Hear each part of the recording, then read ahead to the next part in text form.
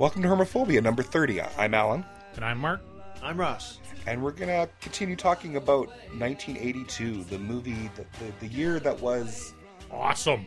It was. It was, it exceeds in its excessiveness of great film. Oh, so many good movies. Yes, we've talked about some, and we're moving towards our top fives. I'm pretty sure I know what's on Mark's list. Shut your hole, sir. But I'm looking for some surprises. You never know. He might pull one out of his ass. Who can say? Let's just get going with this. We got some good stuff to talk about here. Let's get it on. Oh, tainted love, tainted love. Now I know I've got to run away. I've got to get away. You don't really want any more from me. Okay, our next segment here, we're going to try out something new here. We're calling it The Good, the Bad, and the Ugly. The good will be, 5 films each that we all thought were good and we'd like to bring some attention to for one reason or another. The bad being movies that, weren't maybe what they could have been. They don't even have to be movies. These could be trends, maybe soundtracks, maybe a low point in an actor or director's career. Anything that was sort of bad about 1982 that's pertinent to our conversations here. And the ugly, this is the shit at the bottom of your shoe that just came out that year and would definitely in line with our best forgotten ways of old. So let's kick things off here and let Ross start off with his list of the good. Oh, wow, 82. What can you say? There's so much good in 82. We've already talked about a few of them. I also want to bring up... Well, I'm going to say good. It's not in my top 5, but I really like Tron. Tron's great. I have the one sheet at my house, the original one sheet poster, and Is that where he's holding loved the it. disc and the beams coming out or something? Yeah, beautiful movie, beautiful. It's not on my top 5. I really liked what it tried to do, more of an attempt. God, it was slow, kind of slow. I've been saying that a lot tonight. Slow, Well, it was in a lot of ways. It was very experimental, and when it was inside the computer world, it was riveting. Like as a kid in the theater watching that movie, it was spectacular to look at. It was it was a living fantasy. Like it was so cool. The light cycles. Everything about it was so cool. It was when it came outside of the computer world that things would lag. Yeah, and it made me really want to get a computer after Oh, that. yeah. Oh, totally. Well, I didn't find a lot of action in the actual computer world. Even they sort of walked around and they're kind of slow. A lot of exposition. Disney had a lot of when they tried to market this. They always used the light cycles. They used the there's only about 15 minutes of actual computer generated imagery in the whole movie, and of course the arcade game came out before the movie, and you play that, and even now it's just really fast and full of action. And then you sit down to see this movie, and you're like, oh man, it was. It's not. That's why. It's good though. Good in a way that it really started some directions in cinema making that I hold up now. What do you think of Tron 2 coming out? Ooh, once again, what did we see they showed it at the Comic-Con last year. It was just a teaser, yeah. Here we go. They show the light cycles again, and they show Jeff Bridges shuffling around with his beard and looking all old and grumpy. Do you think the advent of computer technology now is going to help matters? Or do you think that there's going to be the same awe factor that there was back then? Or is it just going to be kind of hokey? Yeah. Like getting sucked into the computer world again? Like, okay. I think it would. I think what they should do with it is actually have the characters appear in. Of course, this won't be because of licenses and everything. But putting them in games that are already established that would be cool. our that would be like nice. World World of Warcraft or something. Yeah. having them in a game that's not that. Of course, they're going to invent the game probably that takes place or have some sort of. And we've covered a lot of it. There was a great series about 10 years ago called Reboot. So I love that show. I don't know where they can go with this now without how they're going to dredge up new material that's going to be. Yeah, like as much of a fan that I am of the original movie. Yeah, I don't see the second one going anywhere. But it's nostalgia, and what a great place to debut it in Comic-Con, because you're going to get a lot of people really stoked about it, and they're going to think about 82 again, and back when they were kids, and anything from that time. I mean, if you can basically remake anything from that year, and you're going to get a lot of hooting and hollering, people saying, yeah, I remember that, great, Tron 2.0, or Tron... Tune. Yeah, it's got the T or the 2 instead of the 0 or instead of the O. TR2N is how they're spelling it. Yeah, that's stupid. So what else we got on your good list? Well, I'm going to bring up Poltergeist. I think it's probably on somebody's top 5. Oh, I'm sure we're going to have a lot of overlap, but that's all cool. But I Poltergeist was something I sort of began to appreciate later on. I didn't like it when it first came out. I couldn't really find any really, I really didn't. I wasn't. I think I enjoyed it later when I got older. I really liked the style. I'm going to say Spielberg made it. There I go. There is a lot of controversy as to whether or not it was Hooper or. He had a contract stipulating that he couldn't be involved in any other production until E.T. was in the can, and he had this. The Hooper was the director, and according to some people, including Zelda Rubinstein, did an interview a few years ago, said he was quite loaded on some chemicals for most of his tenure, and he would basically set up the shots, but Spielberg would actually be the one who directed the film. You can see Spielberg in those in that. Yeah. The whole suburban aspect of it. Absolutely. The kids playing such an integral part in it. It's got Spielberg's fingerprints all over it. This scared the pants I off know, me. like I think I actually audibly screamed in the theater the first time I saw this. Like it was a good fucking movie. And those coffins popping up and shit. Oh man, I almost pissed myself. Didn't do it. Actually, the part that I think that I actually screamed out loud in was when she was upstairs and she was like cleaning or something. It was after Caroline had been abducted and she was walking past the kid's bedroom and she just was going to open up the door and take a peek in. And she just kind of turned the handle and the whole door kind of shook. And she was like, oh, I'm sorry. And I was like, I was losing my shit. The absolute worst part in the movie for me was the full-size clown that came to life. That was creepy. Yeah. The tree, even when it was sitting there eating the kid. No, but just that clown, I already have a problem with like large dolls, like wax figures and shit like that. Clowns and full size, and it comes to life. Yeah. Get a real fear. That's all I gotta say. Clowns are scary. Come on. Not like snakes, man. What else we got good here? That's really all I have. I know there's a few on some people's top 5, so. Well, feel free to go ahead. I see this one here. Yeah, that's on my top 5. Oh, is it? Okay, sorry. Yeah. Oh, we might as well go. I also had Victor Victoria. I really enjoyed it. I can watch that. It's a funny movie. I can still watch it. I love the scene where they tried to put the bug in the salad to get free dinner. That was great. Yeah. Really good. Well done. And really looking down the list, we could just go for hours and hours and hours talking about. There's so much good stuff. I mean, The Thing. I don't have The Thing on my top 5. Once again, nothing. I don't. I was too young to see it. It was, I think, rated R when it came out. Something I discovered years later and enjoy immensely every time I see it. Great effects work. I enjoy the fact that the location is here. Here it is in the middle of the Antarctica. I mean, what a location! It's a lot character driven, cold.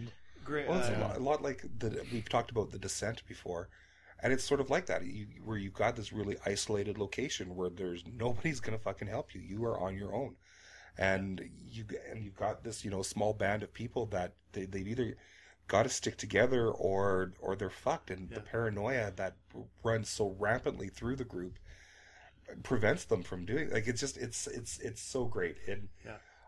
And movies where you're stuck in a claustrophobic bunch of characters all together can go really wrong. Yeah. Like we talked about for 1973, Last Days of Hitler. Yeah, the bunker. Took place in a bunker, and it had Alec Guinness, but man, did that movie stink up the joint. That's actually, it's in my top 5. But yeah, it is fantastic. Okay. I remember watching it the first time and was just amazed. Yeah. I mean, are we gonna blow the wad on the thing here? Let's. Yeah. Okay. May as well. let's talk about the thing. An amazing ensemble cast. I mean, people that you would not think. Like, I mean, Wilford Brimley, for fuck's sake. The guy's been hawking Quaker Oats and fucking diabetes injections for how many fucking years? You would not think of him as an effective actor. He's great in it. Richard Mauser, who was pretty much a character actor staple back then, amazing in it. Keith David and Kurt Russell acting against Kurt each other. Russell, I'm sorry, but anybody who says that fucking Kurt Russell isn't a force to be fucking reckoned with, this was his time. I mean, he was so good in this movie, and the other stuff that he did with Carpenter, Escape from New York, and and the special effects. I mean, you're talking about pre-computer gen stuff. This is all practical effects. Yeah. Unfucking believable. The fucking spider legs that grow out of the fucking head, and the guts that come shoot. Creeped me out. That was good. Amazing stuff. Just the one fault I had with it is the rotoscope monster at the end, but it was okay. Like, it was still very top notch rotoscoping, but still. I think that, I mean, they're talking about remake or doing the prequel. Sequel. It's a prequel, actually, yeah. with the Norwegians. But I would approach that material very cautiously, because you've got a really great piece of film that you've got to live up to. Mm-hmm. Yeah, and they had better not tarnish my baby. There you go. Yeah.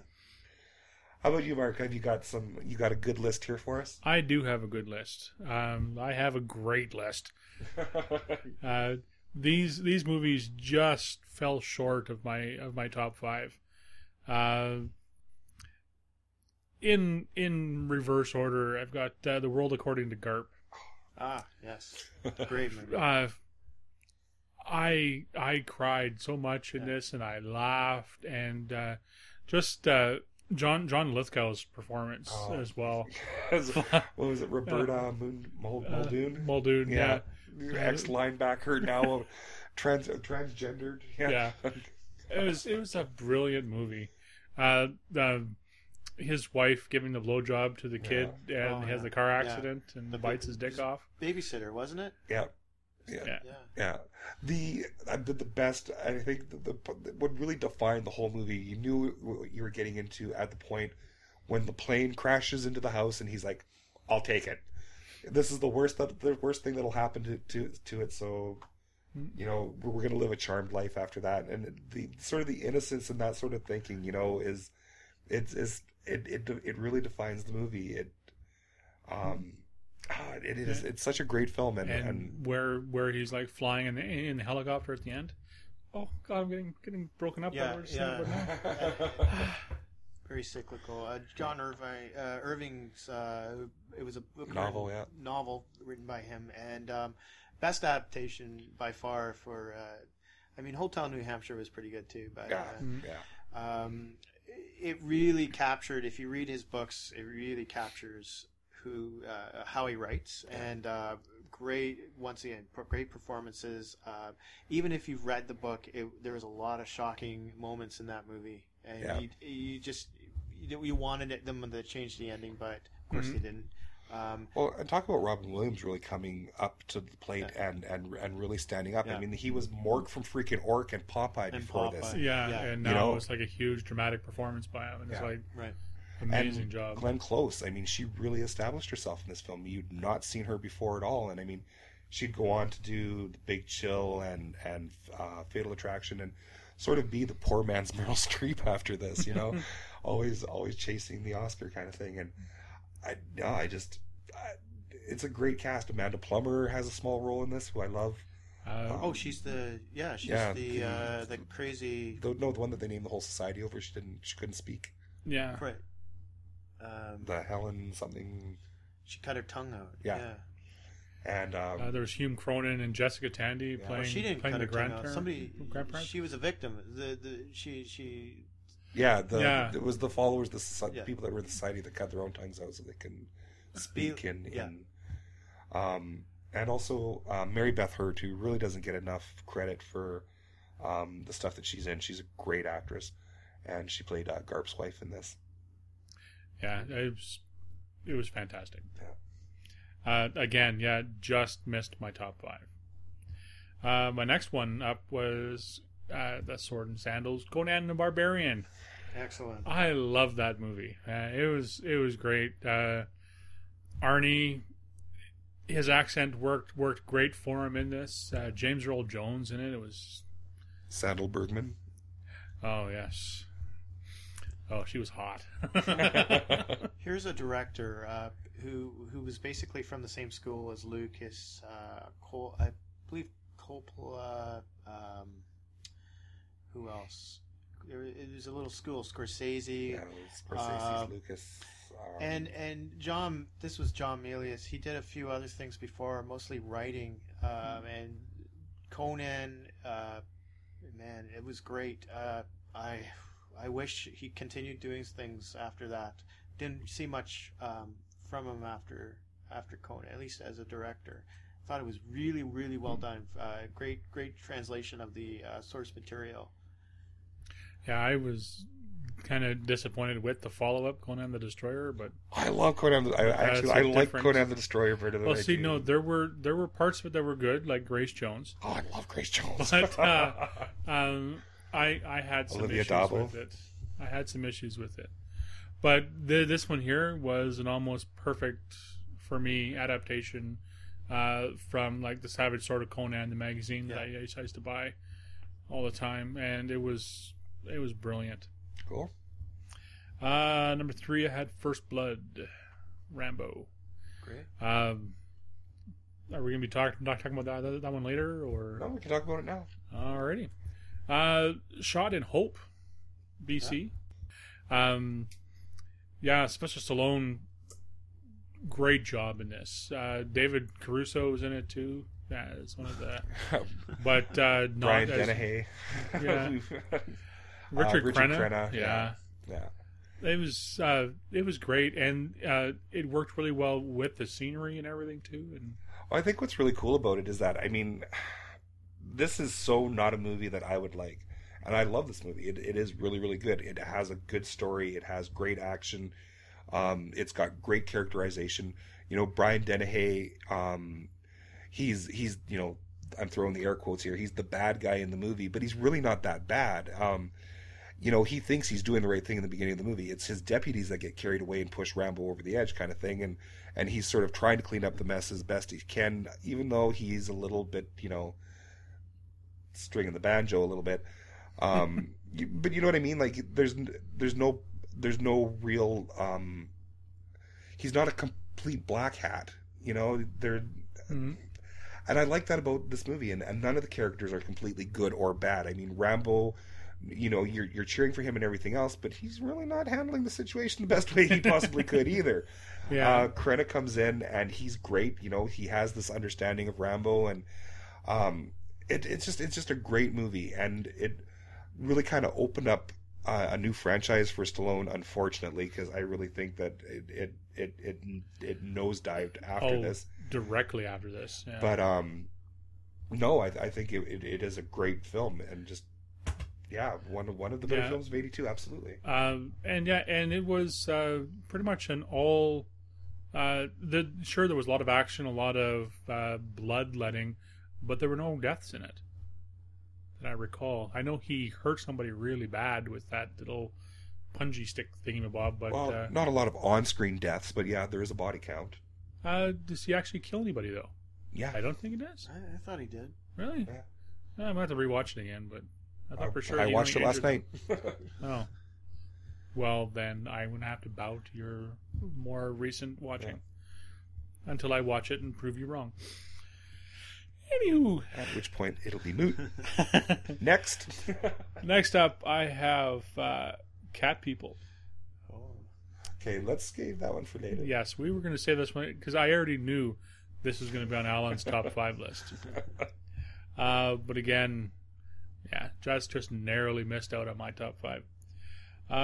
And my top one of my good ones was E.T., which we've already talked about.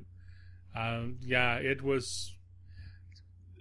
82 was such a good year for so many good movies. We've talked about it, but we haven't talked about it. I mean, the synopsis is, of course, everybody knows, a lost alien on Earth finds a little boy, they become friends and protectors and they whatnot. eat candy and hide in closets with other stuffed animals. But I mean, it speaks to so much more than that. I mean, it talks about, the breakdown of the family that was happening at that point. The fear of the unknown. The friendship. Yeah. There's so many elements to this movie, and it hits everything dead on. Like, this movie, I mean, I don't care who you are, you're going to sit down and you're going to watch E.T. and you're going to be a sniveling little bitch by the end of it. Yes, I was so sad, and I was trying not to cry out loud in the theater. You cry, and okay, spoiler time, if you haven't seen E.T. yet, like, okay, just shut things off and go watch it now, because, like, you're incomplete as a human being. But, you cry when fucking E.T. dies, you cry when he comes back to life, you cry when he goes home. Like, it just, when you think that you're done and you're dried out, they fucking squeeze more out of you. Like, yeah, I would have to say this is, one of Spielberg's masterworks. One of them, I'm saying. I'm okay. oh, are you going to counter things here? Okay, Yes, cool, I am going to wear the black hat in this conversation. I have to boycott E.T. You just brought up a masterwork. So if Da Vinci painted the Mona Lisa, what if he painted a mustache on it 20 years later? Do you think you'd still enjoy it? No, we're talking about 1982. The No, film that came out in well, 1982. I know, but I have the DVD out in the living room. It's got the 1982 edition, and it's got the Right, the but- 2001 release. Spielberg has said that his The same could be said about Star Wars, though. Oh, Ben. well, Oh, yeah, I do Lucas have a lot is- to say about the special editions. just wait. But it was sickening to destroy a perfect movie with some really sloppy edits, and they even cut out the best line, penis breath. Oh, they cut out that. The terrorist reference. They got rid of the guns and put in flashlights. And no, I agree with you that you don't fuck with something that is already fucking perfect. You have me in complete agreement. Yes. But I'm talking about the E.T. that we grew From up with 1982. in 1982. I That agree. movie was Yes. a masterpiece. Oh, exactly. And a little known fact is they were going to make a sequel. And That would just be wrong. ET2 Nocturnal Dreams. Nocturnal emissions. Hey, I'm not making this up. It was going to be called, Nocturnal Fears. Yeah. The original script. It already has us the E.T. the extra testicle. Yeah. Yeah, well, Like- it was originally going to be about an autistic boy who befriends an alien, and it evolved into sort of more of a regular kid who meets E.T. with Dee Wallace Stone was the divorced mom, Who was awesome in it. She was great in it. yeah. It had Spielberg dropped a lot of things. You were mentioning earlier about Poltergeist and the suburban aesthetic. I mean, I grew up at the time in just the same sort of suburb, and it was very easy to get into that movie because you could be you. I mean, he had Star Wars toys. They were showing E.T. It was so perfectly. Yeah, and myself too. I lived on a little crescent cul-de-sac area, and there was a little wooded area right up behind me. Yeah, maybe that's what happened to me. Another thing Spielberg did was he didn't release. He filmed in chronological order, which a lot of people don't do. He wanted genuine feelings, emotions from the actors when the events unfolded. That had never, I think it captured a lot of. I mean, that's why the audience was so captivated by it. Mm-hmm. Did you know originally John Sayles was tapped to direct this? Get the fuck out. No, I'm not making this up. I don't think it would have been the same movie. No, not at all. No. Yeah, imagine John Sayles directing E.T. It would be so meditative and the Return of the Secaucus Alien. I also going to bring up Spielberg's direction of children. I mean, Henry Thomas is amazing in this. Drew Barrymore, this was her first big thing too, and these kids are great. Like, they're not the traditional annoying child actor that are that is so big with everything. He worked with these kids to the point that you felt as though you were watching some genuine emotion happening on the screen. Mm-hmm. And well, didn't he get them to cry by telling them like sad things too, like think of your dog that's dying and shit like that? We've got your mother trapped in the car and there's a bomb strapped to it. Cry, bitch, cry. Like, no, I don't know. It just he did a really good job, and I mean you still hear those kids talk about Spielberg and their experience making that film, and it was one of the best times of their lives. They felt as though they were being treated as peers. You know what I mean? Like, mm-hmm. He found a way to relate to them that they understood, and he got these really amazing performances out of them. He mentions in his biography that it was he used his parents' divorce in the mid '60s as sort of that's where he was coming from. He wanted to do a story, a similar story, and capture the feelings he felt. And I think it did really good. Absolutely. Job. I mean, you get all that sense of loneliness and uncertainty and everything else, and the arrival of E.T. brings all of this hope and change. He's like a little alien Obama. Yes.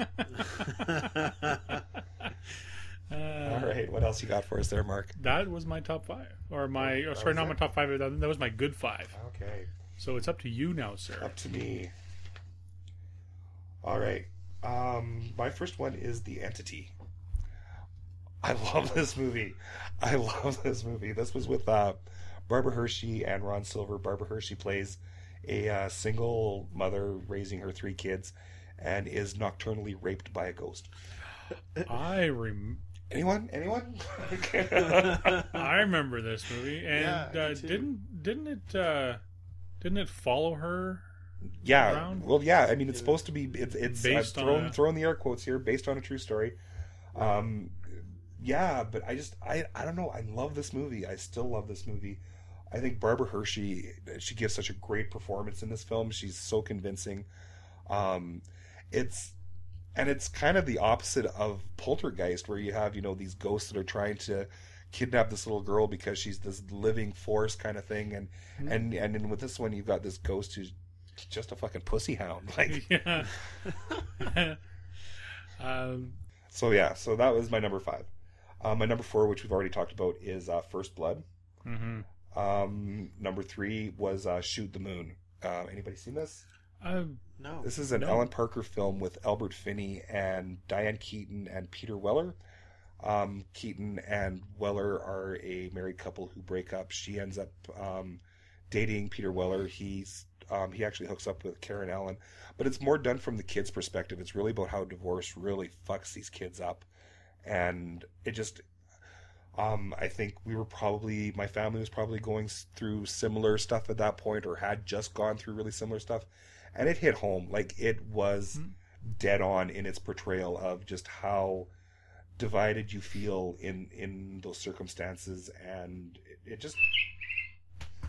broke my heart. It was a great movie. I'm really glad I didn't see it, because 82 was the year that my parents split up. You should And try it- and go back and and it- find it because it destroyed me. Oh. So. Well, my parents did in '86, and all I had to relate to was Crocodile Dundee. So Okay, my number 2 is kind of a tie because they're both musicals here. Victor Victoria and the best little whorehouse in Texas. I know you guys have been waiting for me to say it. oh yeah. Texas has a whorehouse in it. Texas has a whorehouse in it. Lord have mercy on our souls. Texas has a whorehouse in it. Lord have mercy on our souls. I fucking love the best little whorehouse in Texas. Also known as the best little chicken ranch in Texas. Where did No, that it's come not. from? Because it's based on the chicken ranch in Las Vegas and blah blah blah blah all that crap. But this is just so much fun. It's Burt Reynolds and Dolly Parton playing the sheriff and madam in this small town who end up becoming the subject of a lot of public speculation when a reporter played by Dom DeLuise comes to town to sort of do an expose on all of this. It is so sweet and so charming and funny, and it's got great music. I was just gonna say it has some great music. in It does, you know. If you're really a hard and true listener of Whitney Houston's "I Will Always Love You," go back and watch The Best Little Whorehouse. I can't listen to Dolly Parton sing that song without crying. I get a And little clap thinking about it. I will let you know. I am Alan's roommate, and I have heard him listen to the soundtrack quite a bit months before we were even going to be doing the 1982 episode. I enjoy it. It really. I love that little bitty pissant country place. Ain't nothing much to see. No drinking allowed. I love it. I just love it. So that's where I am. And we talked about Victor Victoria earlier. It's again another great musical comedy. A lot of fun. And my number 1 is the Draftman's Contract. Anybody? No. Greenway? Yeah, this is an early Peter Greenaway film. Probably the first one that really kind of had a closer to traditional narrative that we would be used to. He did a lot of short films and documentaries prior to this. But this guy, I love his films. This man is truly an artist. Mm-hmm. He makes films that are so visually impactful and just beautiful to look at, even when they're being absolutely disgusting and gross. Mm-hmm. They're still beautiful. Like he's got. I love this guy's mind. He makes incredible films. If you feel a little experimental, try and track it down. It is a really, really fun watch. Mhm. And that's my good. That's good. Isn't it? Yes, it is. Okay, so let's kick off the bad with Mark. My bad technically aren't really bad. They're more of a guilty pleasure for me. Because I've got Pia Zadora in there, Oh. Bastard! and not quite the best actress in the world, What are you talking about? Did you see The Lonely Lady? but She took it in the cooch with a fucking garden hose for that movie, man.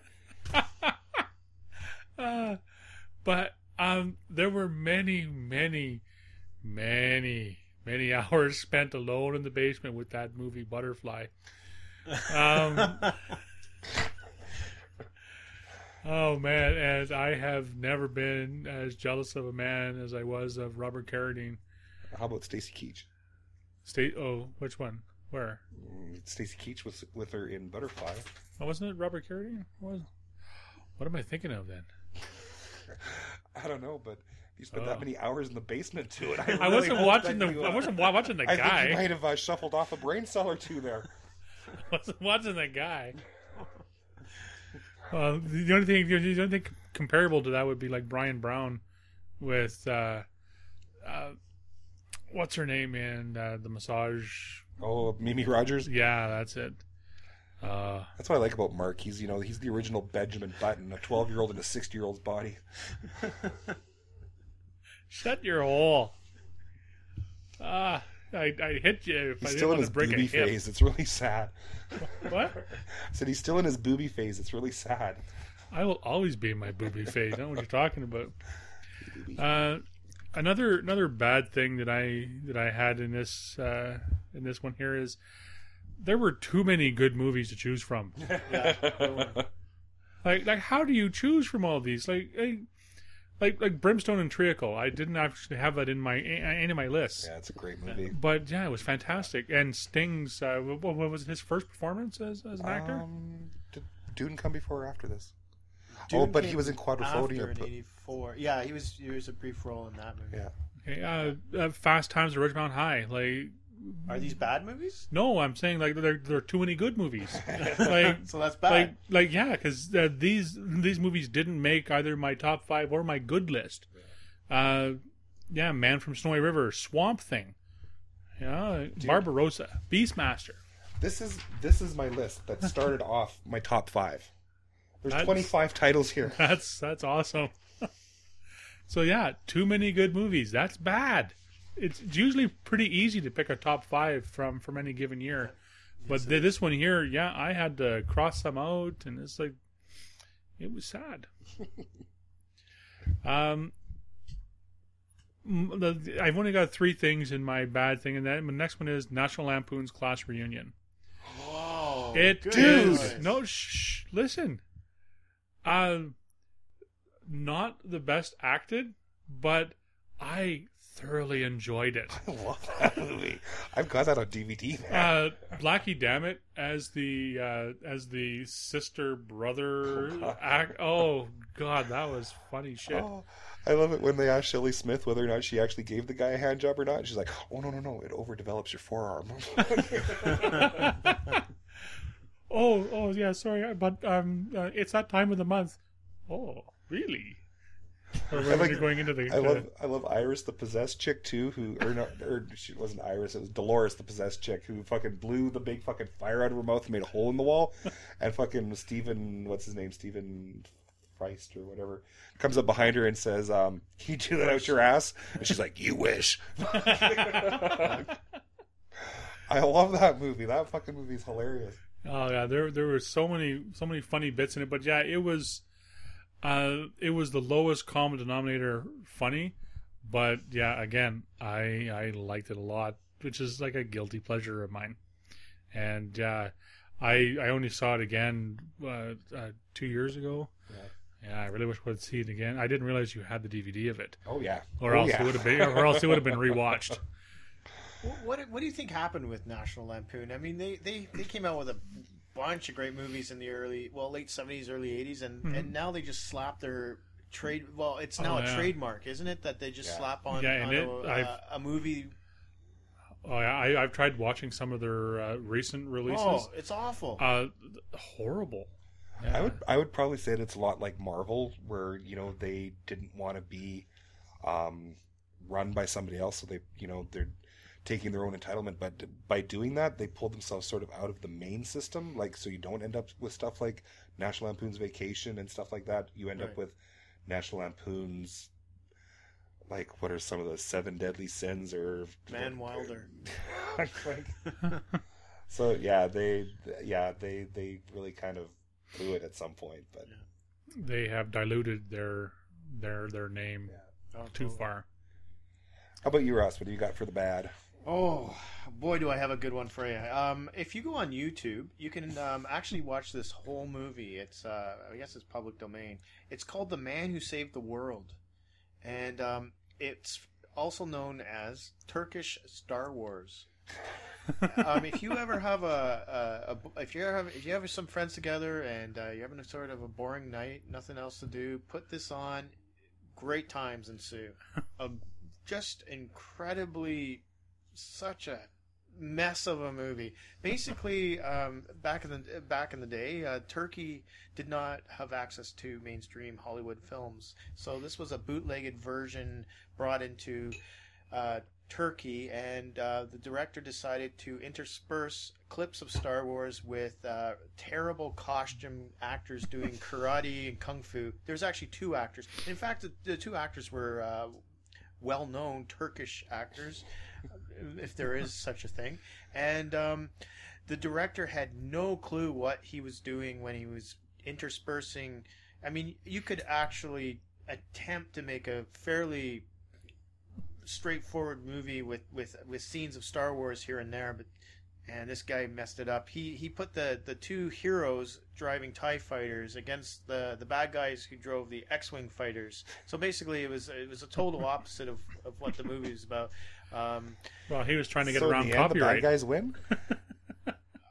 Man, I don't know. The end was sort of like a kung fu challenge. Of course, they crash at about half an hour into the movie. There's a lot of other weird stuff. It was all about using your mind and using your mind to defeat evil in the world. It was, oh man, it was the longest opening dialogue that I ever seen in a, like, the opening crawl in Star Wars. Yeah. This fucking thing went 20 to 30 minutes of just exposition. It was crazy. Now the two heroes, they crash their TIE fighters, of course, on a desert planet. It looks like Turkey, and of course they go into a bar, and you see some. Then you got the cantina scenes and what have you. Great movie though. Check it out. So did they edit out like Alec Guinness and Mark Hamill and all those guys? Most of the scenes that they use from Star Wars are the spaceship battles and the alien cantina scenes, and those scenes are used. At least I counted. Some scenes were used 10 to 15 times.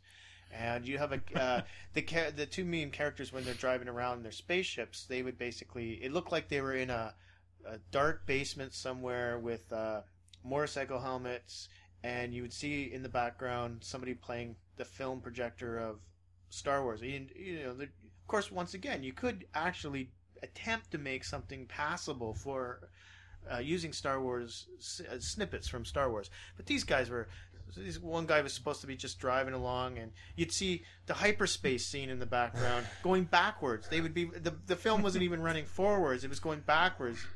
And he's talking to his friend, and his friend would be driving the other spaceship, but it would be attacking the Millennium Falcon, which had nothing to do with the. I mean, I'm reading too much into this movie. I know, but. I would love to know what they had to pay for licensing, because I mean, fucking Lucas won't even give out iPhone app licensing now. So the most sought after Star Wars toys are the Turkish Star Wars action figures. And if you look it up online, these came out about in the late '80s, I believe. You had Blue Stormtrooper, and all the characters were slightly off. Yeah. Different colors and such, so that they didn't have, and the package, the toy package, didn't have the pictures from the movie. It had basically, you had you basically had a shot of the action figure doing something. You look it up online. It is a laugh, crazy riot, great stuff. Too funny.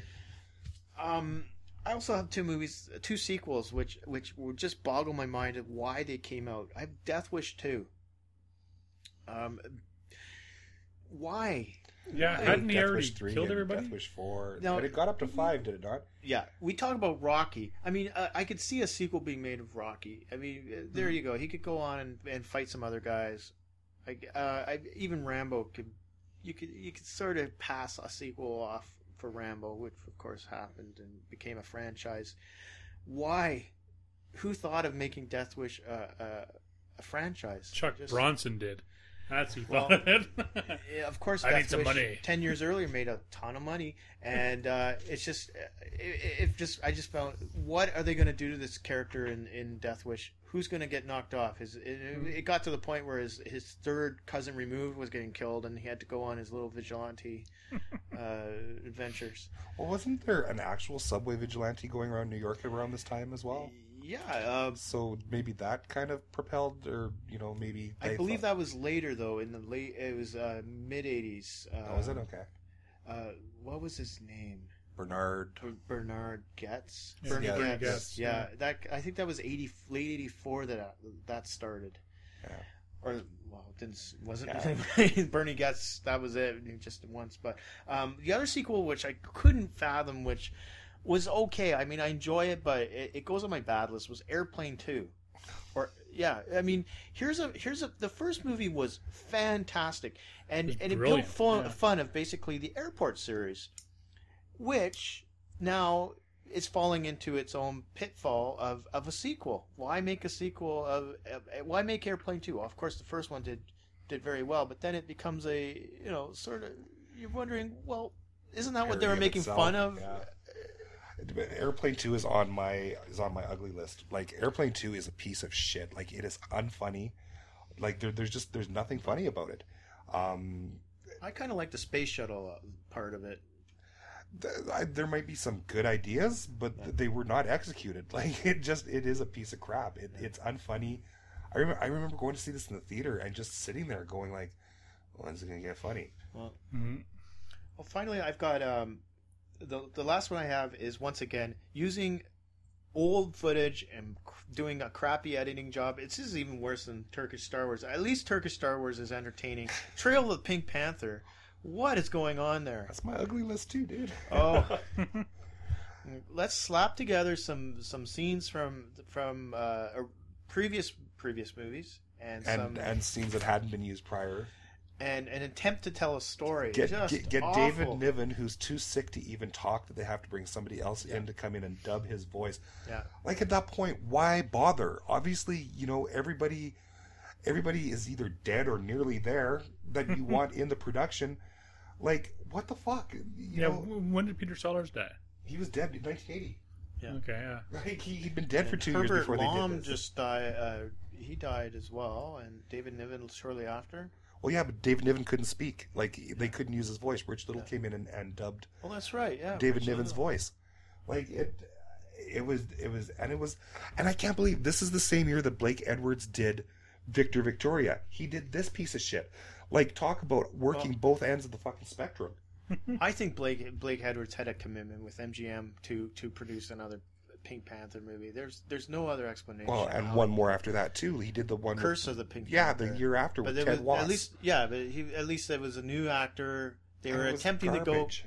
Well, yeah, but they were at least attempting to go forward with it and not dredge up stuff that it was basically, those terrible shows that used to come out all the time for every television series. There'd be the best of show where you'd see all these clips from the last. That's what Trail of the Pink Panther felt like. Yeah, no, it was brutal.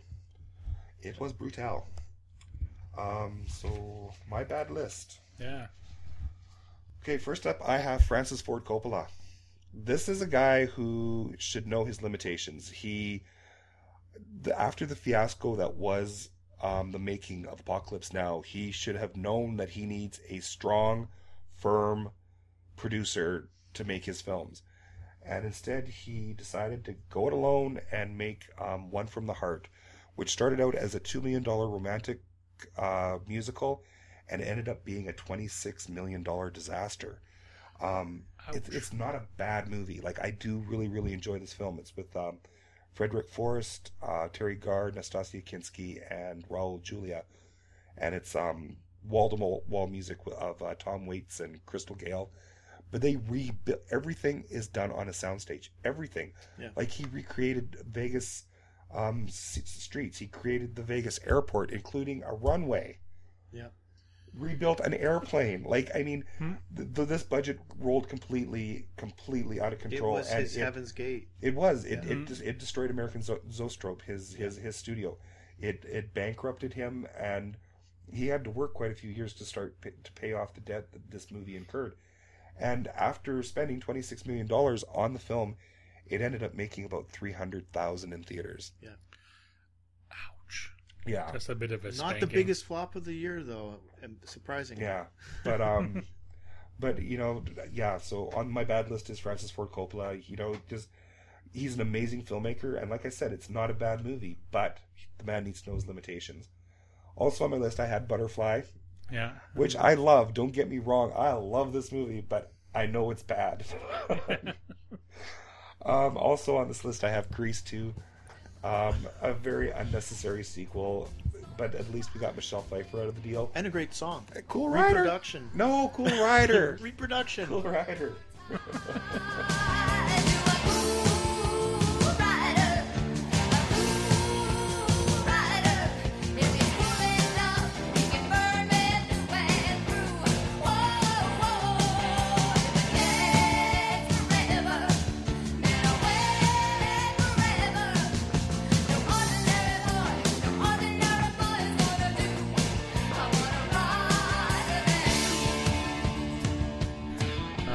I can honestly say I have never watched this. well, you're lesser for it. You should really expose But- yourself. Like Get- chicken pox, you have to expose yourself to it. But so that get ready to stab yourself in the ears.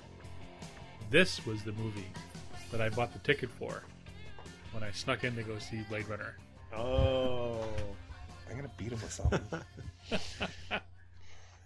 Okay, my number 2 is, I don't know where I pulled this out of my ass. I've got the Chariots of Fire theme, which didn't even come out this year, but it must have still been annoying me. Oh, it was everywhere. There was commercials. There was anytime you turn on a sports show, that would play. Yeah. It was done endlessly.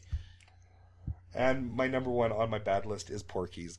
Not that I think that Porky's is an inherently bad film, No. but it brought the TNA comedy to the mainstream, and I think that it did not belong there. It belonged back in the drive-ins and on late night Cinemax and HBO.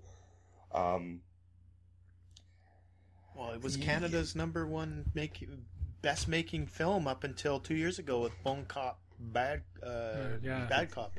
Yeah. Oh yeah, and it was directed by Yeah. Bob Clark, who had done Black Christmas and went on to do A Christmas Story. That's right. Yeah. Like so, like how look at that resume and explain that, like, you know. But I enjoyed it though. It was my butterfly. Yeah. Really? Lots of time in the basement.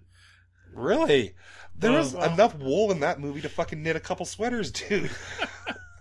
Like, holy. But yeah, the peeping through the little holes in the shower room there. Yeah, I kind of enjoyed that too. Well, you had said so. I forget which film we were talking about. And you said it was a lowest common Yeah, the lowest common denominator. That's what Porky's is. Porky's is the lowest common denominator. Yeah. But it's still a lot of fun. My grandma took me to it. Like I laughed my ass off. It What was did a your fun grandma one. think of it after that? Oh though? fuck! She loved it. We were Okay. you want to hear a story? We were staying the night that she took me to What this. if I don't say even think no?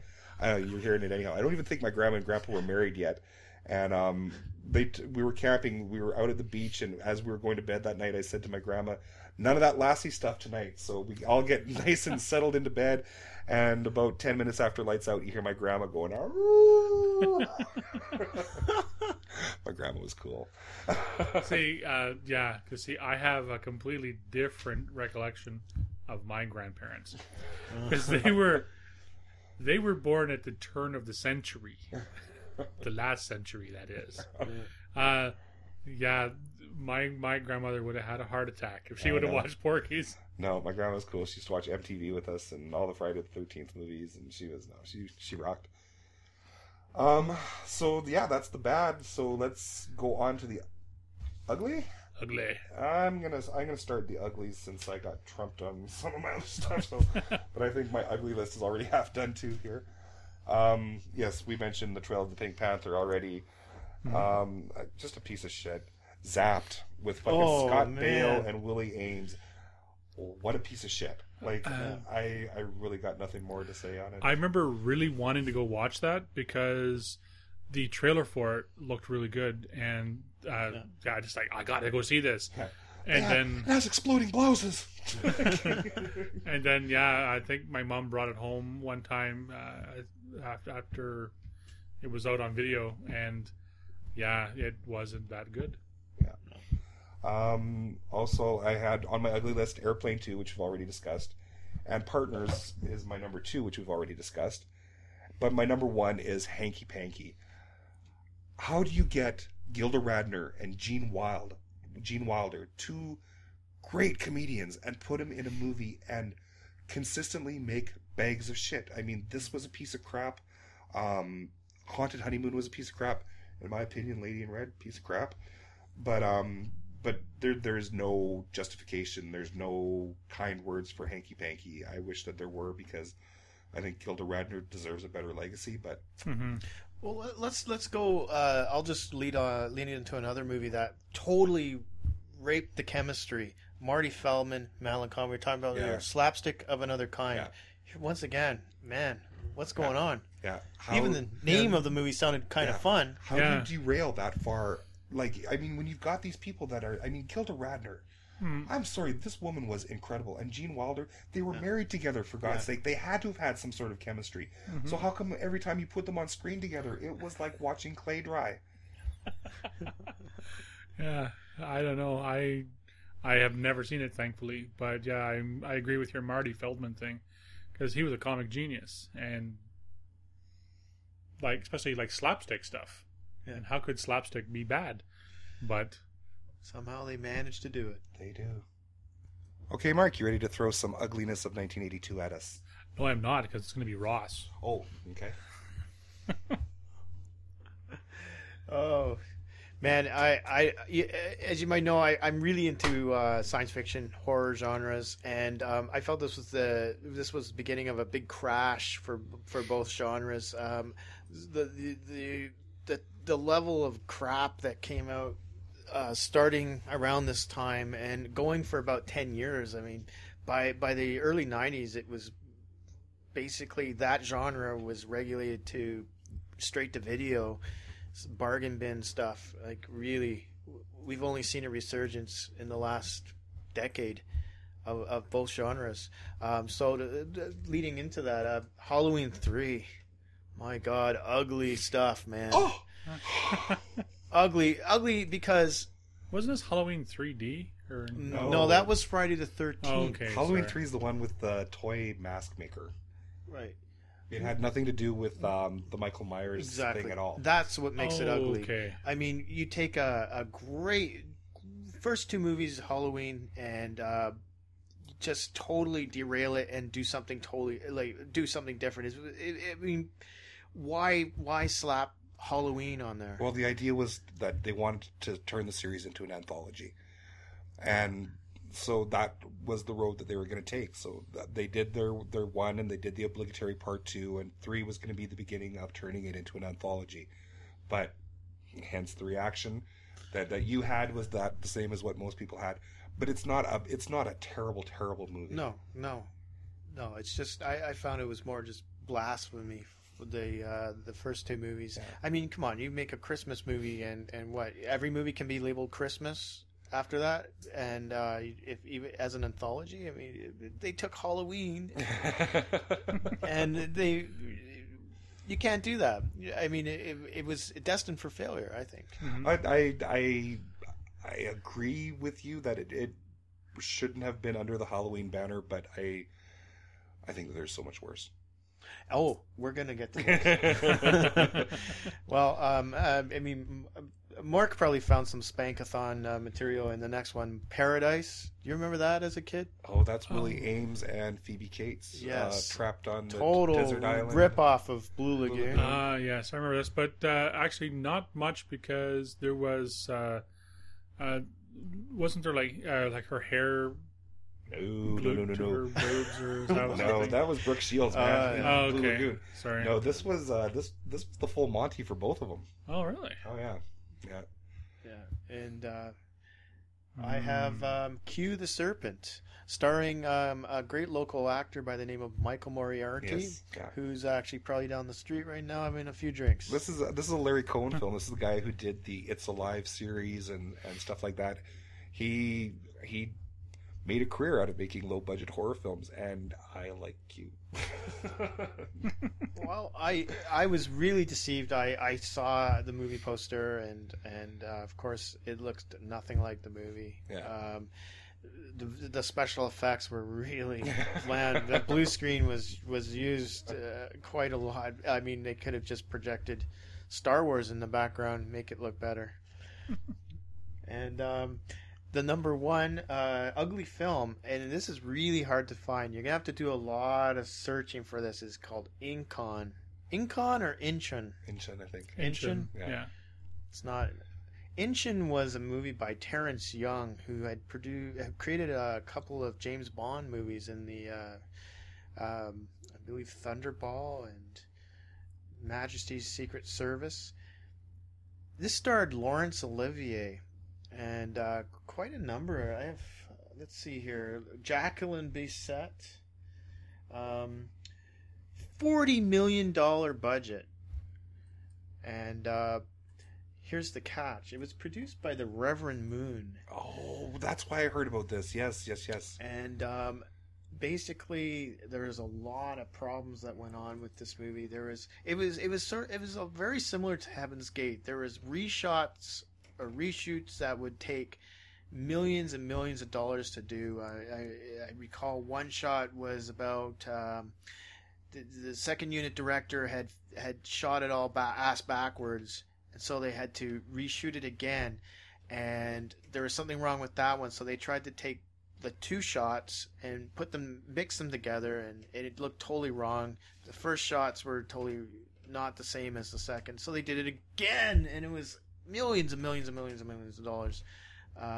Did it ever get like a wide theatrical release? I don't think it did. It only lasted in theaters for a couple of weeks, and it got a very limited release. Once everybody got wind that Moon was behind it, Moon wanted to do a great human about the heart, and he was thinking of doing. I believe he wanted to do. Let me have it here. He wanted to do a film with Elvis or Jesus. These are the three. He wanted to do a biopic of either Elvis, Jesus, or psychic Gene Dixon. No, you never think that those three people would be all in one sentence. Actually, and you know what? I think that the actual title is pronounced Icon. Icon. What? Yes, I think the N is silent. It's Icon. No, it's Incheon. It's from the Korean War. Okay. This is actually it made history, in fact, because it was it was actually released overseas in 1981, and the very first Raspberry Awards, or for the Golden Raspberry or the Razzies, it literally swept the Razzies for everything. Worst picture, worst screenplay was nominated. Worst actor for Laurence Olivier. Yeah. Well, Olivier at that point, come on, Boys from Brazil. Well, he was having a little resurgence there. Marathon Man would probably be his resurgence, and Little Romance, but that was the late 70s. Yeah, but by then, boy, what a mess. Very hard to find. I don't think it's ever come out on video or DVD. I saw it mid-90s on one of the extended cable channels, and that was it. Yeah. It's very. I think some people are literally trying to keep this away from the general viewing. It made $5 million in total worldwide.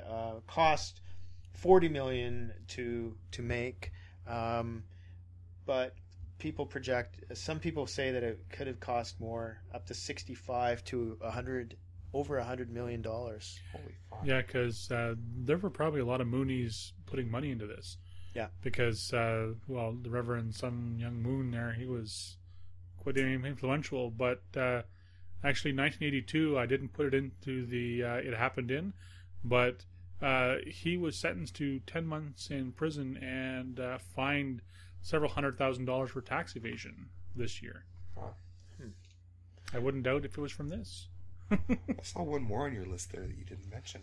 Oh, well, I'm kind of thinking it came out a year later. Megaforce. It was on our list too. And, yeah. But now that I think about it, when I first saw it, or I saw a advertisement for it, I saw Grease 2 and Megaforce, and I was going in to see Star Trek 2, and there was the Megaforce. Man, was that poster cool! Yeah. As a kid, man, it just looked so awesome. I'm looking at the poster right now. I'm glad that you added that codicil as a kid. I remember going to this in the theater. I was jazzed, man. This was Barry Bostwick and Persis Kambata from the first Star Trek movie. Yeah. And it was a sci-fi action adventure futuristic thing. It looked like it was going to be a blast, and not so much. And even the name, as a kid, Megaforce, thought this was going to be it. Right. This was, we couldn't wait 3 years for the next Star Wars, Return of the Jedi coming out the next. We wanted something now, and Megaforce, and wow, did this stink. There has never been a superhero like Ace Hunter.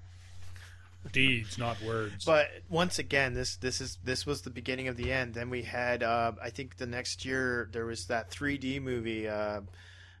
Which one? With Molly Ringwald. It was there is a whole bunch of really bad movies in the same vein as Megaforce. It's sort of Adventures really in the just Forbidden Zone. yeah, But Adventures that's in the subtitle. Jesus Christ. We'll have to remember Space Hunter. Space Hunter, you're right. And there was your Yeah. Hunter of the Future. Just really, really, and it totally turned off Is this the year of studios from embracing anything. I mean, E.T. was really, and Star Trek too. They're sort of holdouts. I mean, now you look at the box office in the last few years, and it's 75% is that genre. Yeah. But this didn't help back then. Totally. Okay, so ugly things up first here, Mark. We've already talked about Butterfly. That's on my ugly list. It's not ugly. I know it's very pretty. A lot of pretty. So much I pretty. enjoyed it so much. I'm ashamed to say how much I enjoyed that movie.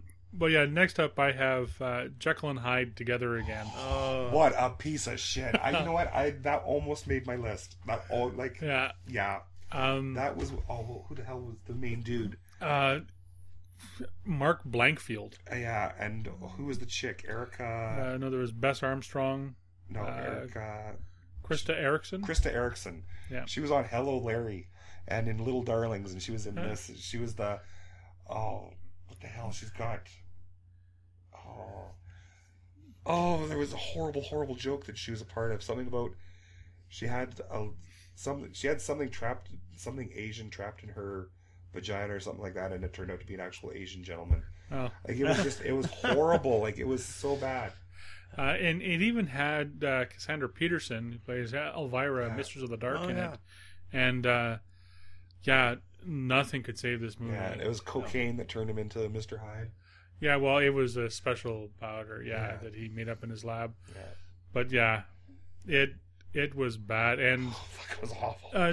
imagine having a movie released into the theater with a comedian that nobody really knows that much. Yeah. And he's your headliner. Yeah. Anyways, Well, okay, but to be fair, Eddie Murphy was a comedian that not a lot of people had heard of that didn't watch Saturday Night Live, and he had the number 7 movie of the year. all right, yeah, okay. But, so you but take he was chances funny. and you get a payoff, but that wasn't it. Yeah. Anyhow, my next up was the Pirate movie.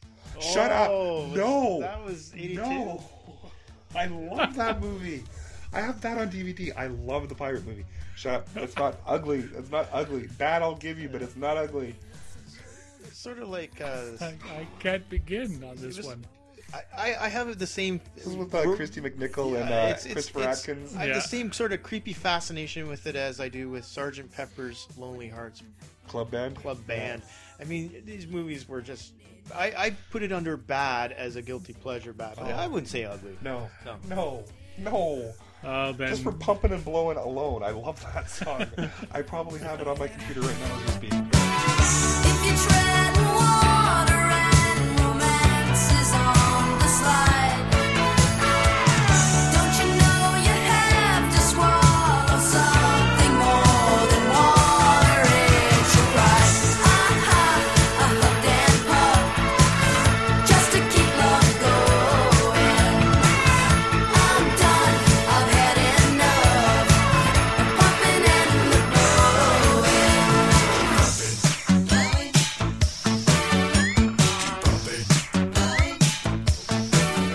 then maybe it was just me that I think it was just that you. ugly. We've already talked about The Sword and the Sorcerer. We can't say much more worse about that than we already have. My number one here for ugly was Time Rider, The Adventure of Lyle Swan. No! No, listen. I really wanted to enjoy this. I loved it. when I was a remembered the trailer for it coming on the TV, and I was like, I've got to see this. And I think part of the reason why it is in my ugly list is because I hyped myself up too much for it, and it did not deliver. I'm probably in the double digits in seeing this show. Like, I enjoyed the hell out of it. And I like Fred Ward. like the lead Who's actor the in chick? Belinda Bauer? it. Yeah, Belinda Bauer. Yeah. No, I liked the Die. That was almost gonna make my good list. Oh God! But yeah, I was so disappointed when I finally got to see it because it just did not live up to the hype. It was your Megaforce. Yes, it was. You know what's really hilarious is that, like, with our little lists here and everything, we really, none of it's attacking, like, the sort of Hollywood establishment. You know what I mean? Like, none of us went after the toy or Firefox or, you know what I mean? Like, it's hilarious that we all have this sort of periphery second tier knowledge of 82 films. Like, it's kind of funny. Okay, so that was the good, the bad, and the ugly of did you have your ugly 1982. list already? Yes, I did. I did mine first, remember? Oh, that's right. Yeah, because you kept on getting shafted. Yeah. So, that's it. Let's carry on.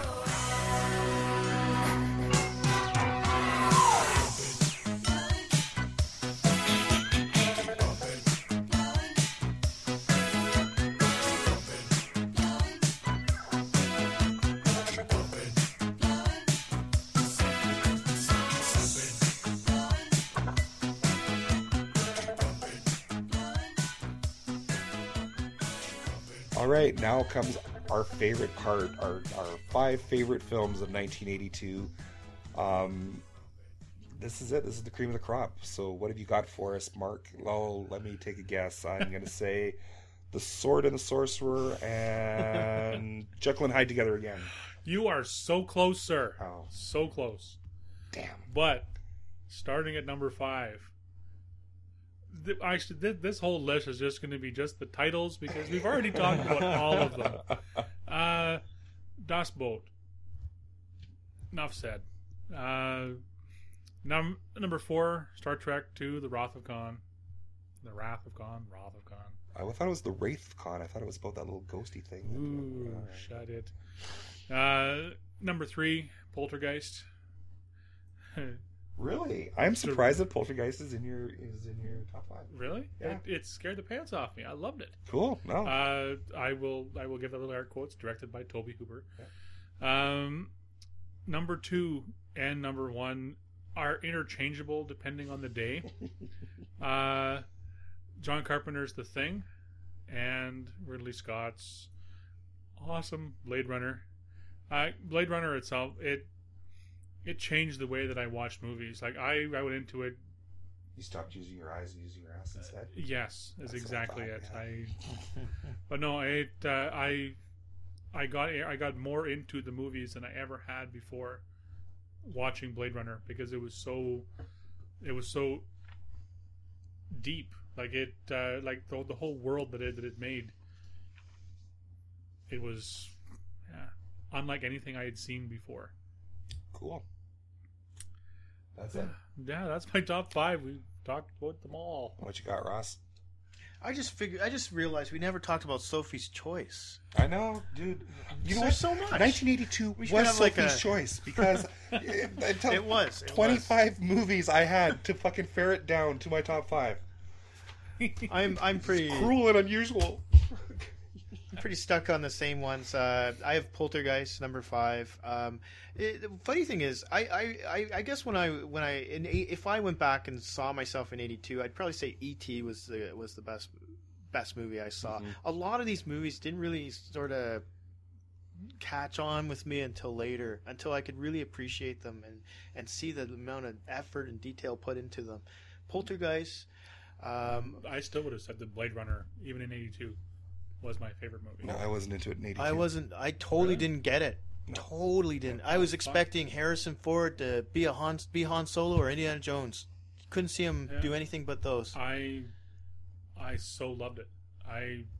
Even then. I mean, look at Which is why Rutger it's my Hauer's top movie. monologue at the end of the movie.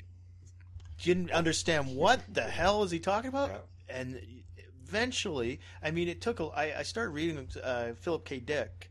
Mhm. And then I started getting it. You know, I had to look at things a little differently. I mean, he was a writer that really changed perceptions of what science fiction was about. Mhm. And I'm kind of sad to see it. He died, I think, the year This the year, year this that year, 82. and it'd be kind of interesting to see what he would think of a lot of these movies that are maybe Scanner Darkly, Yeah. Eternal Sunshine, Total Recall. Total Recall, lots of different movies. And I'm sure there's a few right now in pre-production that they've got, and they're going to redo Total Recall. I know. What? Anyway, what I'm at number 4. I have Fast Times at Ridgemont High. Good call.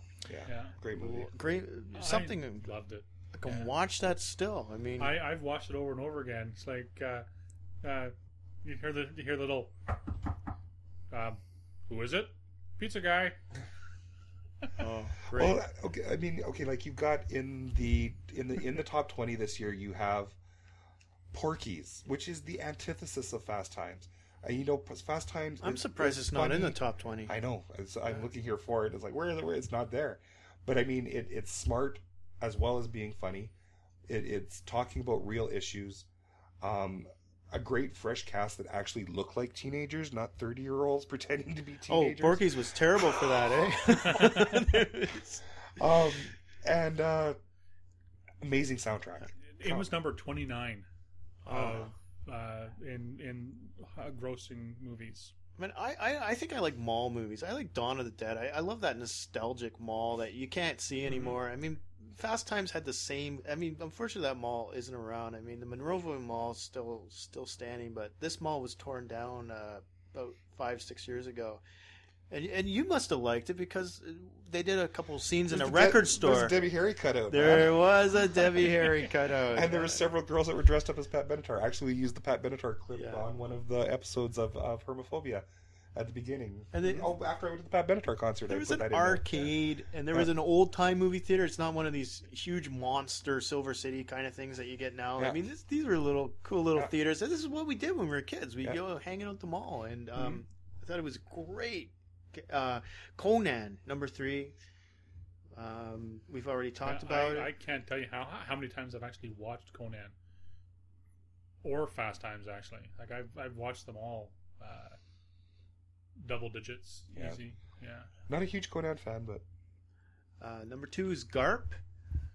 World According to Good Garp. call. Unfortunately, I've only seen that like once or twice, and I really want to see it again. I'm not really into dramas and sort of character-driven movies, but I wish Robin Williams didn't get stuck into sort of that. No. But what's really cool about Garp is that it has that kind of really offbeat sensibility, and I mean it's not belly laugh funny at any point. It's very Makes you it's the smile. absurdity of the situation kind of thing, or like you said, you know, it finds little ways to just kind of get around the corners of your mouth. Robin and make you Williams is smile. pretty. He holds back a lot. Like Oh, he doesn't absolutely. do his usual That's crazy. why I loved him in this. Because he wasn't manic. I mean, he didn't really do this again for another 20 years. Then he did 1 Hour Photo and Insomnia. And he started did, to try different things. Millennium Man, as well, where he played the android. Yeah, that's well after this. Bicentennial. Oh, yeah, sorry, Bicentennial Man. sorry, yeah, the But Bicentennial Man. but by then, people were so used to him being like the genie or just one of these many characters where he just rapid Where he's fire manic. Yeah. But I don't know, because he did Awakenings, he did Patch Adams. Fisher King. But Fisher King, that was Robin Williams in character, totally. Yeah, he was off. but I think a lot of the times, I think when we hear Robin Williams, we think "Good Morning Vietnam," you Yeah. know, and it's Yeah, that kind of, you know, that, completely. you know, and that I don't like that Robin Williams. No, I like this no. Robin Williams. Yeah, absolutely. Number 1, I really didn't like it when it came out. Star Trek II, Wrath of Khan. My parents wouldn't take me to it. They thought it was too violent. Yeah, I saw the first one, but I guess they read some review somewhere that there may be scenes of violence or something. So I didn't get to see it really I don't think I saw it in the theaters. I didn't sneak out to it. But I once again, I remember seeing it the first time 20 years ago, more than that now, and kind of was waiting for the special effects, not really the characters. And after Yeah, that was repeated that was me viewings, too. That's the one with Kirstie Alley too, isn't it? yes, it is. Yeah. But yeah, that was me as well too. I was waiting for the big special effects that that all my friends at school had told me were in it, and yeah, I didn't get to see it until a couple years after as well. But I like it more for the story now and the direction that it was so unlike what we'd seen before in Star Trek. Very cool. So that's your top mine. 5. Yep. A great list, sir. Thank you. I don't have Blade Runner though. It was number 6. All right, we have my top 5. Well, number 5, Poltergeist. We've all been there, done that. Yeah. Number 4, E.T. I think we've all we've all confessed to being members of the E.T. fan club. Number 3, Francis. This movie is fucking devastating. Jessica Lange plays the actress Frances Farmer, who spends most of her life in and out of mental institutions because her mother can't manage her. She's not mentally unfit by any stretch of the imagination, but because of the times, women's rights, all that kind of stuff, she really doesn't have any control over her own life. Outside forces do, and it culminates to horrific scenes inside of mental institutes. It will break your heart. It's a great movie, and Jessica Lange deserved the Academy Award for her performance in it. Not Blue Sky though. Geez, what the fuck, right? Like, what the fuck? You've seen Francis? A long time ago. Yeah. I don't remember much, but after hearing this, I want to see it again. Yeah, it's such a great film. It's her and Sam Shepard. Kim Stanley plays her mother. It's just a great movie. Number 2, one of my all-time favorite comedies came out this year, Eating Raoul. Wow. This was written and directed by Paul Bartel, stars Paul Bartel, Mary Warnoff, and why am I blanking on his name now? You Star Trek people should know. Robert Beltran. Oh yeah, that's right. And Chakotay. Yeah, this was about a very straight-laced couple living in an apartment building. They dream of opening their own restaurant. He works in a liquor store, and she's a nurse. And they're inundate. Their sensibilities are very offended by the way the swingers are taking over their apartment building. Mm-hmm. So they take matters into their own hand as well as their frying pan and start bashing them on the head and stealing their money. And Raoul is a security specialist who comes in to refit their locks, who ends up taking care of the corpses for them and ends up becoming a big obstacle for them. This is very dark but light comedy. Like, have you ever seen? Once again, long time ago, I think late 80s on video. Oh, love this movie. It cracks me up. Edie McClurg has a really small part in this big swinger party. That fucking just cracks me up. And my number 1. This is the movie. This is the kind of movie that made me the person I am. These were my formative years, and I'm watching incest and mutilation and Best little horror house in Texas. No, Cat People, dude. Oh yes, that's right. Cat People. Cat People. I love Cat People. I can sit and watch Cat People and recite passages of this movie. Nastasia Kinski is, she is Irina. She's so feline and so ethereal and just really, really transcends all conventions. Well, this was a remake too. Yeah, it was. Yeah, The original's a great film too. 1942. Yeah. Malcolm McDowell plays her brother Paul, who is a little bit more in the know of what the situation is and isn't being too forthcoming. John Hurd plays the guy that she falls in love with but can't be with. And Annette O'Toole, again, who was in 48 Hours, is in this as well as Ed Begley Jr., an early appearance by John Larroquette. Written, or not, I don't know if it was written by, but it was definitely directed by Paul Schrader, who had done... Yeah, and written by DeWitt Bodine and Alan Ormsby. Okay. Paul Schrader had written a lot of stuff for Martin Scorsese's, including Taxi Driver and Last Temptation of Christ.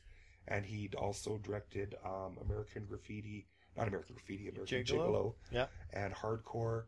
He'd go on to do Patty Hearst and Come for a Stranger. I love him. He's an amazing director. Actually, I'm going to have to say sorry, but yes, Paul Schrader was an uncredited writer for it. Yeah. And it is one of my all-time favorite films. I would say top 3 easily. And that was 1982 for me. Yeah, like I really enjoyed it too. And the scene that I always remember from it is Ed Begley Jr. getting his arm ripped off. I was waiting for the little walk through the forest full naked, or no, it was Ed Begley or Jr. John Hurt tying her to the bed at the end before pumping her. Singing "The Lion Sleeps Tonight." Yeah. Like, and then getting his arm ripped off and dying. It's like that has stuck in my head since I saw it, and it was like amazing. Yeah. Oh, you saw the meat tear away from the shoulder. It was fantastic. Yeah, it was great. How strange is it that you have one of your top 5 of all time in '82? I've got 2 of my top 5 of all time from '82. Wait till '83. There's 2 more in there for me. So yeah. Yes. So that was 1982, guys. Any final thoughts? An awesome year. Movie-wise, it really was. In my life, it kind of really sucked, but yeah. I sit there and I wonder is it because of who we were back then, or that we were so open to all of these influences back then, that this is a particularly good year. But from what you said, there's been a fair amount of stuff written about 1982 and it being a particularly good year in film. And I'm sorry, but you look. This is a year where you can look at the top 20 films in the box office, and with only a couple of exceptions those were some really good movies. Like that, and generally top 20 I'm very suspect of. Like I find them to be very. I mean, you really have to go see that. Yeah, because the crowd isn't always the best barometer for what a good movie is. No, right. Let's take a look at the box office on Titanic to verify that one, but. This is a good list. I mean, it was a great year. A fantastic year. I agree. Totally.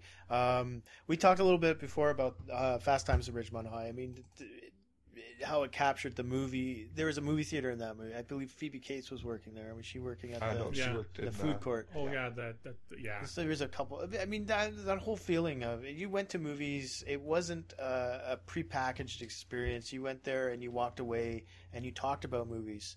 And now you go to most of what's playing and you basically forget about it 20 minutes later. And here's something that's more than 25 years ago, and we still have a lot of passion and memories of what do you remember from last year now that holds, that has that much resonance in your emotions.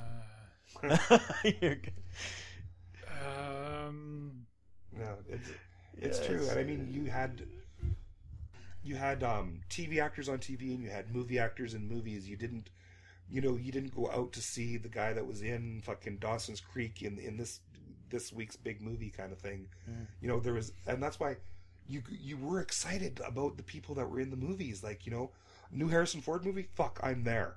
It's not like you could catch him fucking 3 times a week spinning a wheel on. You know what I mean? Yeah. Nastasia Kinski, so like.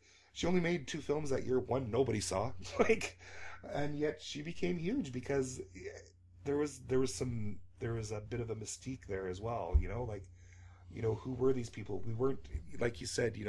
Entertainment Tonight would take an in-depth look at a film, not who was screwing while they were making the film. Yeah, exactly. We just it was, I don't know. We were just so much more open to the product rather than the process, and well, there's a lot of risk taking in the top 20 or a lot of the films. I mean, it just crosses a lot of genres and such, and studios now won't take the gamble. It's all about you have to basically know exactly how much you're going to make. You know, one exception was Tron back in '82. I mean, Disney thought they were going to make 400 mil off that, Yeah. and it actually brought their stocks down. I mean, but basically now all studios make that projection before it even gets a greenlit. It's how many hundreds of millions of dollars are they going to make? Yeah. You're not going to say, "Hey, that's a cool, interesting story. We want to let's try that. Let's give it a shot." Or that's a neat actor. We'll try that as a vehicle for something. And we've talked about some really great films, and I mean, there's stuff that we didn't get around to at all, like Beastmaster. there you go. Beastmaster. Robert Altman's Come Back to the Five and Dime, Jimmy Dean. Brimstone and Treacle. The Secret of Nim came out this year. Oh yeah. Sophie's Choice, as you said. Tex, which was Matt Dillon's first big film. Brimstone and Trickle, that was Sting, Joan Plowright, and Denham Elliott. An amazing movie. There was so much stuff, and we're trying not to take up too much of your life as you listen to us go on about this stuff, but it So much. yes, our enthusiasm is overwhelming for this year. Like I said in my bad stuff, too many good movies. Well, comparatively, our next segment for 97 will be about 5 minutes long. What can you say about? I mean, you say 97, you're gonna have to do some homework. I mean, 82, you list it all. I watched season 2 of The Bionic Woman this week, man. I didn't have to fucking watch nothing for 1982. I know this shit cold. I wish that I would have seen some of it again, but that's just it. Again, Yeah. I've already seen all of the top 20. Yeah. I remember all of them, so it's... I didn't have to watch a single movie. 1973, I am so glad that we had about 2 months prep for that, because I was watching movies left, right, and center for that one. Well, I have Titanic down pat. It's for 97. Is it Titanic 97? Or are we saying 96? I don't know. I just don't want to say Titanic. I hate that fucking movie. Anyhow, on that note, 1997. Yeah. Wherever. So 1997 will be the next year that we take a look at. I've had a blast talking about 1982. I wish we could go on forever. I'm pretty sure that we probably could. Yeah, we could do the Blade Runner show, Yeah. or the Thing show, Yeah. or the Poltergeist show. The comedies of, the horrors of it. It was a great year. And this is the end of it. I'm just going to shut the fuck up and we'll get the hell out of here. So this is Alan saying goodbye. This is Mark also saying goodbye. And Ross saying goodbye. We'll see you in 1997. Woohoo! Bye-bye.